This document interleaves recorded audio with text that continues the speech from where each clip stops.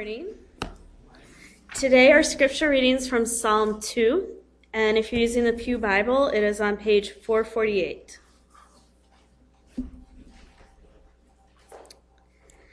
Why do the nations rage and the peoples plot in vain?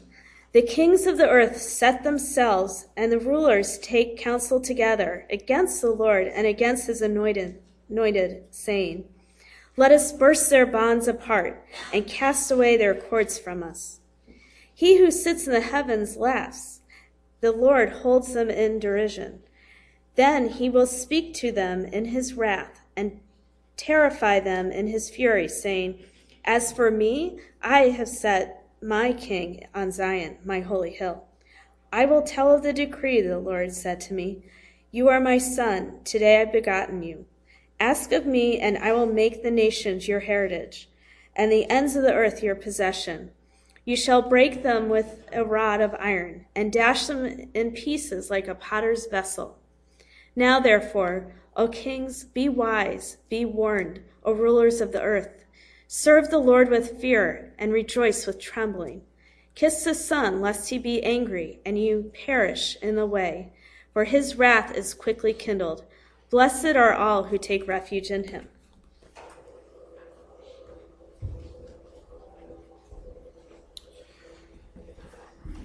Please bow with me in a word of prayer.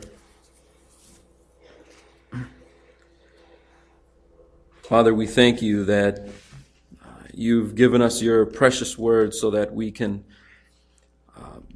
mine truth out of it and understand a little more about who you are, understand the God that we worship. Father, we ask that you would help us to not craft you into an image that we would like to worship, even if in our own minds and our hearts, but that we would allow your word to paint the appropriate portrait of you, and we worship that. We worship who you say you are, and leave aside the things that we would like to add or subtract. Help us to understand you better as a result of looking into this passage this morning. We pray it in Jesus' name. Amen. We serve a terrifying God. He is fearsome. Well, those aren't opening lines you would maybe normally hear or hope to hear in a sermon. But I'm constrained by this psalm to start out that way. Let's back up a second and just think of an example. How would you describe love? I mean, maybe you'd say it's wonderful, it's satisfying, it's fulfilling. But then you think of a lot of love stories, maybe watch a movie or read a novel, and it's heart-wrenching. And it would fit under the category of tragedy. What's a love story? How's it tragic? Right? Why do so many love songs sound sad? Why are so many love songs filled with lyrics where the songwriter is abandoning love? Why have so many foolish things been done in the name of love? So when we say, what do you think of love? How come we immediately think, well, love is foolish. Love is painful. Oh, love is tragic. Well, that's sometimes true of love. But it's also wonderful, and it's also fulfilling. Love is not a one-sided, simple thing. It's complex. It's like a brilliant cut diamond that you hold up into the light, and as you turn it, you see various colors that has different faces to it, different aspects. It's the one diamond, but as you turn it, it's a kaleidoscope effect. It's difficult to describe. And so, love has various colors to it. It's multifaceted. And so is God. This psalm camps out on one of those aspects of God that we sometimes tend to, push to the side a little bit. Let's skip over that one a little bit. Psalm 2 just really camps out on this one. seemingly almost to the exclusion of the other stuff we know about God, just camps out on this one aspect. And if you haven't turned there yet, please do. Psalm chapter 2. We know that God is not only fearsome, He's also beautiful, compassionate, gracious. He's merciful, but we have a hard time grasping the concept that is portrayed in chapter 2 of the Psalms. Now, this is a worship book. It's teaching us how to worship God. This book is here to teach us how to praise Him, worship Him, live for Him. And it begins like this in verse 1. Why do the nations rage and the peoples plot in vain? The kings of the earth set themselves, and the rulers take counsel together against the Lord and against His anointed, saying, let us burst their bonds apart and cast away their cords from us.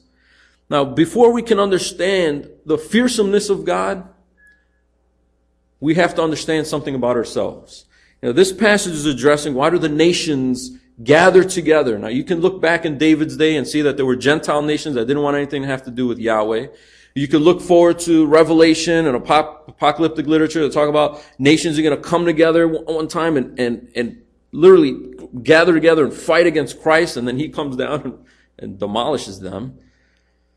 We're stuck in this in-between time. We could look back to that and look forward to that, and we realize, well, why do nations rebel against God? Well, because people do. Why do people rebel against God? It's because persons do. And I'm a person, and I'm a rebel at heart. This passage is not for kings and for princes. It's for the nations. It's for the peoples. It's for you. It's for me. Because at heart, we have a natural bent toward being against God. Why? Because God puts restraints. Hey, you can't do that. Hey, you want to do this, but you're not allowed to. Hey, you think that's fulfilling? Hey, it's not. Only I'm fulfilling. Over here, guys. Over here, guys. Boundaries, guys. And we don't want that. We're like little kids that go, no, I want to do what I want. No, mine. And we cast off restraints. This is what they say. Let us burst their bonds apart and cast away their cords from us. Like the prodigal son that's sick of living at home. He said, God, you know what, Father, give me my inheritance now. Basically spitting in the face of his dad. You know what? I can't wait till you die. And since your heart is still ticking, just give me my money now because I'm taking off. And he runs off. He's sick of the house. He's sick of the rules. He's sick of his dad always looming over his shoulder. At heart, this sinful bent that we have inside of us, we want to cast off restraints from God. And we set ourselves against God. So let's not be mistaken and think this is just about nations up here. The nations are full of people. And people are rebellious. And all those who rebel, the psalmist has a message for them. There's something you don't understand about God. I mean, if you got this, if you understood this, you wouldn't rebel. You wouldn't want to walk away. You wouldn't want to leave that house. You wouldn't want to go on your own if you understood something about God. He says in verse 4, He who sits in the heavens laughs. The Lord holds them in derision. In other words, he ridicules them. He mocks them for this supposed attempt to be against Him. Then He will speak to them in His wrath and terrify them in His fury, saying, As for me, I have set my king on Zion, my holy hill. Now, the psalmist is painting a caricature. You all know what a caricature is. You're at Great America or something, and you got the guy with his little easel board, and you pay him $1 million. And then he looks at you and maybe your nose is a little big, a little bit. And then in the picture, your nose is like this monstrosity. And you're like, do I look like that? And everyone's laughing. It's a caricature. He takes your prominent features and sort of exaggerates them into a caricature. It's not a portrait. It's not a photo. It's a caricature. That's why it's interesting. And you look at yourself in a different light. This is a caricature. He's not saying literally God is up in heaven wringing His hands with a villainous laugh. You think you're going to run? You think you're going to run? Watch this. No. But it's a caricature. He's taking an aspect of God's character and exaggerating it so we pay attention. And the thing that He's exaggerating so it catches our attention is that God is not indifferent to rebellion. He's not indifferent towards sin. He's not indifferent towards us saying, you know what, God, I don't want anything to do with that. He doesn't go, oh, shucks. I thought you were going to love me. No, he meets that with wrath. It says he sits in the heavens and laughs. I mean, the thought that, let me cast off his restraints, it's totally ridiculous. He holds them in derision. He will speak to them in his wrath and terrify them in his fury. What's so terrifying? He says, as for me, I set my king on Zion, my holy hill. He's saying, I'm raising someone up in the line of David that will be a king that will be set upon this hill to rule forever. And all nations, all peoples, all persons, all individuals will have to bow down to the reign of this person.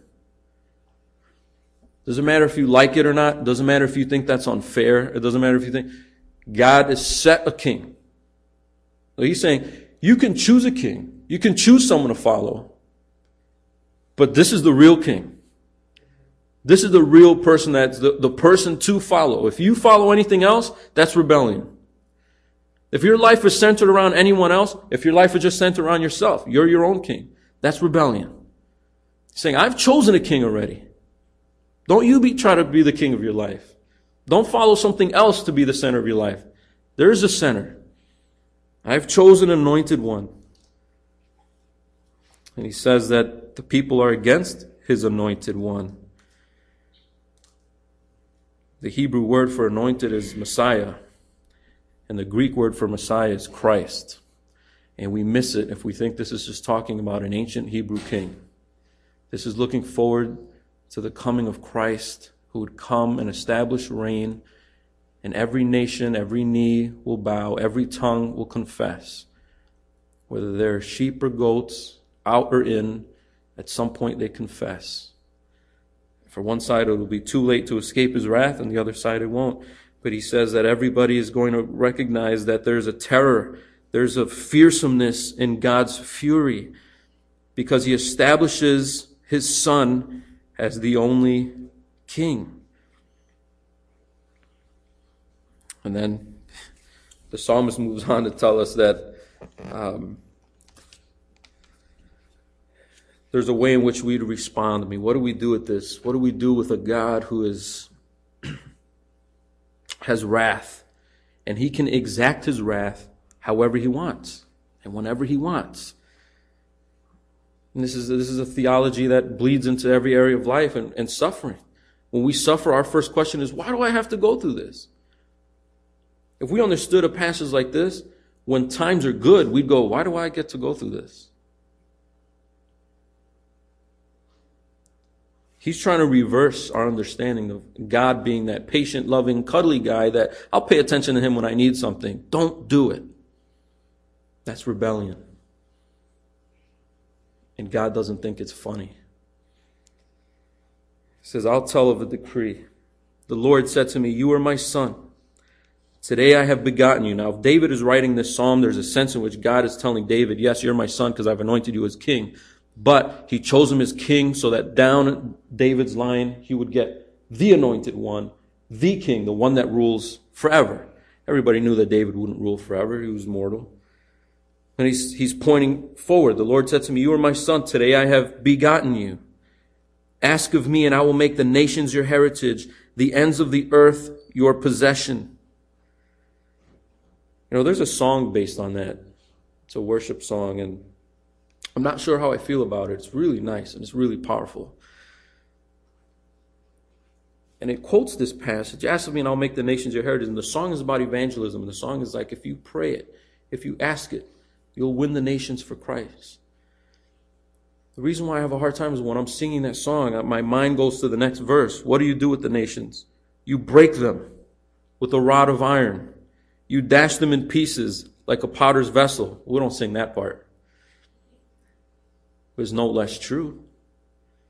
God is saying, I'm taking my son and I'm making him king and I'm setting him up on the hill, and all those nations that rebel, all those peoples that are against him, he's going to smash them. He says, you'll dash them in pieces like a potter's vessel. Well, how do we respond to that? He says in verse 10, "Now therefore, O kings, be wise. Be warned, O rulers of the earth." You know, if we stop there a second, I almost just skipped over this piece that I just really want to make clear.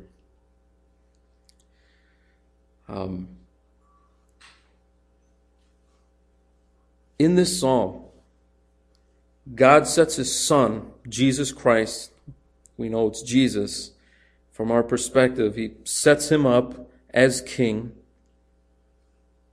And who does the dashing? Who does the shattering?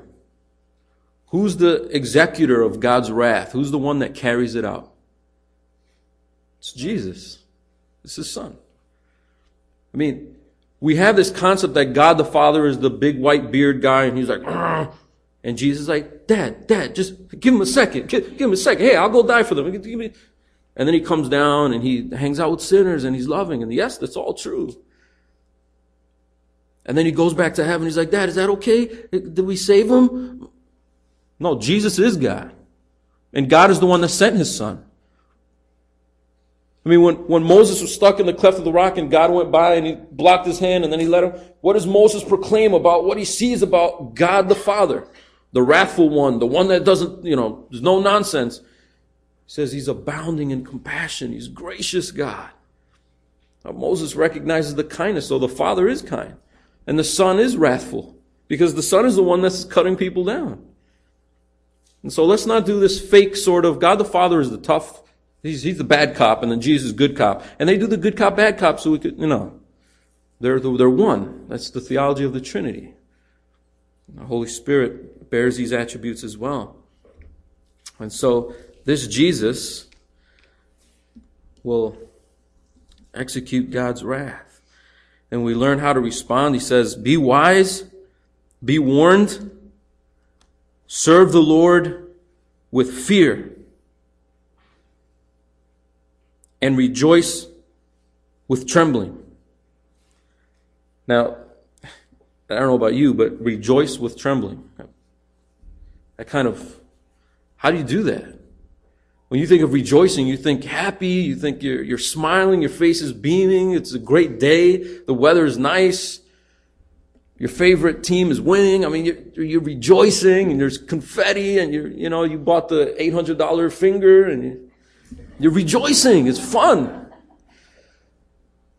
And when you think of trembling, you think of, you're driving and that semi ran the light and you almost hit it and and your hands are shaking on the wheel because you almost died. That's trembling. Now, how do you take the joy at the football game and the trembling in the near car accident, and how do you put those together? Serve the Lord with fear, rejoice with trembling. I mean, now don't mistake it. He's not saying be so happy that you can't contain yourself, and that's the trembling. No, he's talking about the fear, the fury, the wrath. That there's something terrifying about God, that we rejoice in him, but there's a trembling to it. I mean, how do those two things come together? The first image that comes to my mind is me as a dad. There's a sense in which my children both fear me and love me. They know that if they rebel or step out of line, I'm not going to shrug my shoulders and, oh, well, learn it next time. Okay, maybe you'll obey tomorrow. They know they're going to be met with anger.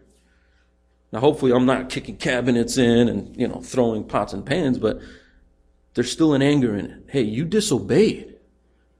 And I give them a look. And they know it immediately, that there's something fearsome about Dad. But when they scrape their knee or bump their elbow or somebody calls them a name at school, they can still, Dad, and come crawl on my lap. See, there's this odd mixture of fearsomeness. Now, that illustration only goes so far because I would never dash my kids to pieces. What God is saying in this passage, though, is he's saying you have to take that, and it's a love that you don't understand. Even as a dad or as a mom or as a spouse, That love is just a picture. It's just a snapshot of God's amazing, infinite, unfathomable love. But the same is true of his wrath and the justice that he has towards sin. But it's rejoice with trembling. I know this is a difficult concept to get. At my previous church, I remember preaching on the fear of God. And afterwards, 2 or 3 people, I remember one person in particular just coming up to me saying, I don't get it. Fear God? We're not supposed to fear God. And I try to use some illustrations, but it's hard to illustrate something so complex. And so it's hard how to fear God. You either love God or you're scared of him. I said, I didn't say scared of him. I said fear. And so it's this discussion that needs to unravel. But it begins with understanding that God executes wrath against sin, against rebellion. And just in case we miss it, he says, be wise, be warned. He says, serve the Lord with fear and rejoice with trembling. And he says, kiss the Son. Here's what you need to do, right? Here's how you serve the Lord. Kiss the Son, bless the Son, praise the Son, worship the Son, lest he be angry and you perish in the way. In the way, like as you're about.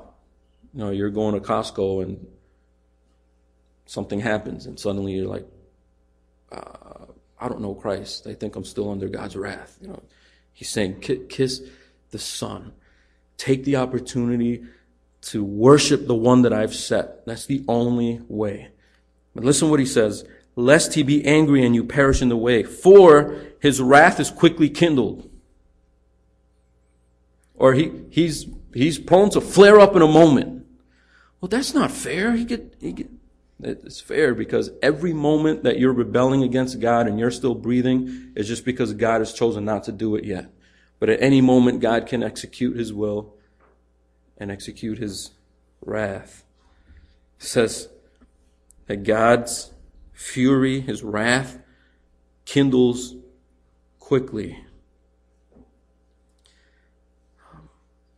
The Israelites described God as a great fire in Deuteronomy 5. And they thought they were going to die. They said, Moses, you talk to him because he's basically a great fire and we're all going to die. You just talk to him and just come back and report. Thank you. And then in his farewell address, Moses isn't allowed to go into the promised land, but he's giving them a sort of farewell blessing as they go into the promised land. And he tells them, let me remind you something very important. If you forget this, you'll break the covenant. If you forget this, you'll stray. If you forget this, you'll suffer. And he said in Deuteronomy 4:24, God is a consuming fire. And the psalmist tells us, and guess what? That fire is quickly kindled.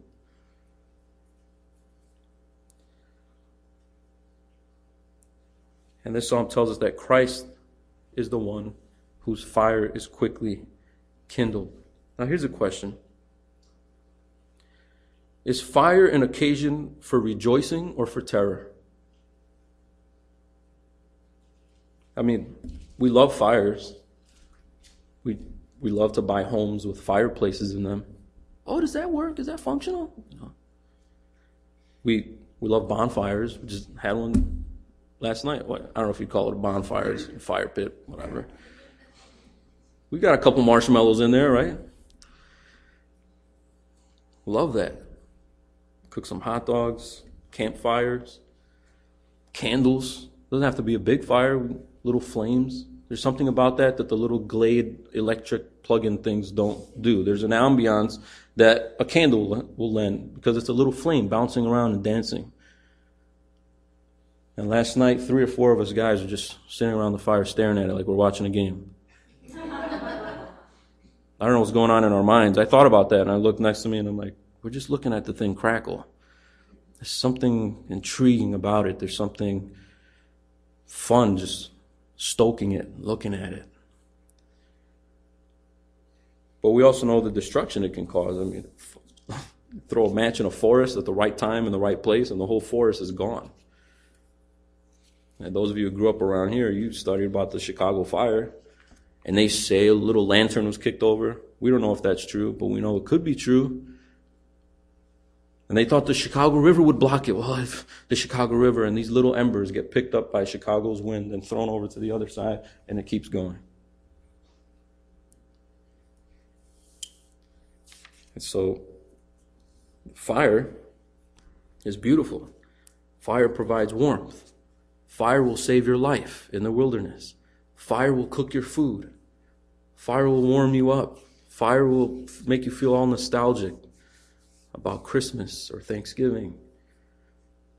But fire will kill you, and fire will choke you with smoke. Fire will devastate your home. So, do we love fire or do we not love fire? We do love fire because we just had one. Well, don't we care that it could possibly, potentially take out the whole church, take out the townhomes? Don't we care that it could burn us? Yes, but there's rules to having a fire. And see, guys, when we approach God, we don't approach God like he's a little pal. We don't approach God like he's just one of us and throw our arm around him. Hey, I know I walked away from you for a while, but check this out. I'm going to start coming to church. You don't come to God like there's terror. When John saw him in Revelation, the first reaction was drop down. Now that's New Testament. I know in Old Testament, Isaiah said, woe is me, and he didn't want to look up, and he describes God's robe filling the temple, maybe because he's not looking up enough to describe anything else. He's on his face. Well, that's Old Testament. Well, John's in the New Testament. He understands the cross. He understands grace. He met Jesus, and he fell on his face. There's a terror to it. There's a fear to worship that we dare not lose sight of. Just like fire, there's rules to worshiping God. God will save your life. God will provide warmth. God will provide nourishment so you could survive in the wilderness of this world. But he's a consuming fire. And there's only one way to escape the wrath of that fire. Here's what's amazing. Here's what blows me away. There's only one way. There's only one place to go to escape the fire of God's wrath. There's only one place to escape the storm, the life-wiping out hurricane of God's wrath. There's only one place. And it's in the eye of the storm. I mean, it's not running away from it. It's going to it. Look what he says. Kiss the Son, lest he be angry and you perish in the way, for his wrath is quickly kindled. Blessed are all who take refuge in him. The one that is giving the wrath is the one that we have to go to escape the wrath. How much sense does that make? If somebody's going to take you out, the last thing on your mind is to go up to him and say, hey, can I be here? I mean, and so what he's saying is we take refuge in him. And so there's this strange escape route. It's not away from God, but it's running to God. It's running to the one that he set on his holy hill. And the only refuge that you can take to save you from the consuming fire, the consuming wrath, is in Christ. So Christ will put away all those who don't come to him, but he's also the very refuge that protects you from him, from the wrath of God.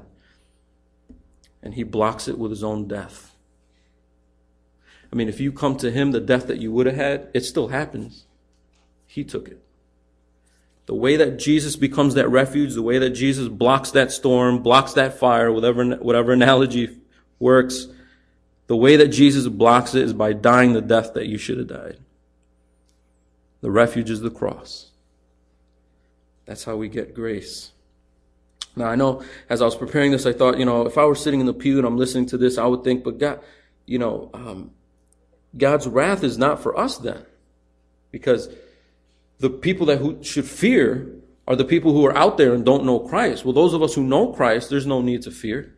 We shouldn't worship in fear and trembling. We should worship in just rejoicing only. Take the fear element out. Because I know Christ. And I know that wrath is blocked, so why should I fear? Well, it's true in one sense. You shouldn't, if you know Christ, wake up in cold sweats in the middle of the night and wonder, are you saved? You shouldn't wonder like that. You shouldn't experience a spiritual paranoia. Wait, did the Holy Spirit leave me in the middle of the night? A car cut me off and I cussed. Did God leave me? You shouldn't enter into a paranoia because you're in refuge. That's true. But there's another sense in which we need to recognize that God is still the same fearsome God. And even though we're blocked from His wrath, we look at that refuge and we go, look at how this refuge, this structure that provided by Christ is blocking the storm of God's wrath. We always know the storm is out there. What could have been, what would have happened had it not been for what Christ did. There's a sense in which we look at the cross and go, wow, that should have been me. When we sing, thank you for the cross, we're not just saying, thank you for just demonstrating how much you feel about me. It's also, thank you, because if were it not for that action, it would have been me. And so that should strike some fear. We should sometimes worship and say thank you for the cross with a little bit of a lump in our throat because we recognize, wow, that wrath should have been on me. Jesus took it. There's a couple lines I just want to throw out there. In the New Testament, after Jesus, understanding the cross, in 2 Corinthians 7, Paul urges us to bring holiness to completion in the fear of God. Be holy. And to motivate you to strive for holiness, I want you to understand you need to fear God. You know you're not supposed to touch that thing because God's anger can flare up. You don't want to grieve the Spirit. You don't want to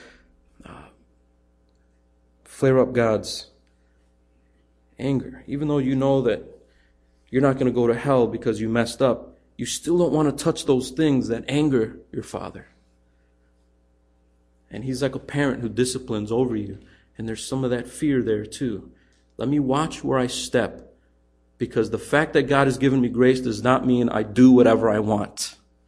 He's still a fearsome God. Ephesians 6:5, Paul's trying to explain how slaves should obey their masters. Let's not do this rebellion thing and all this whole thing. If you're a servant in a house and that's your role in that house, you need to obey the master in that house. He's trying to say if you're in an authority relationship, the one that needs to submit to the authority. And listen to how he drives it home. Slaves, obey your earthly masters with fear and trembling, with a sincere heart, as you would Christ.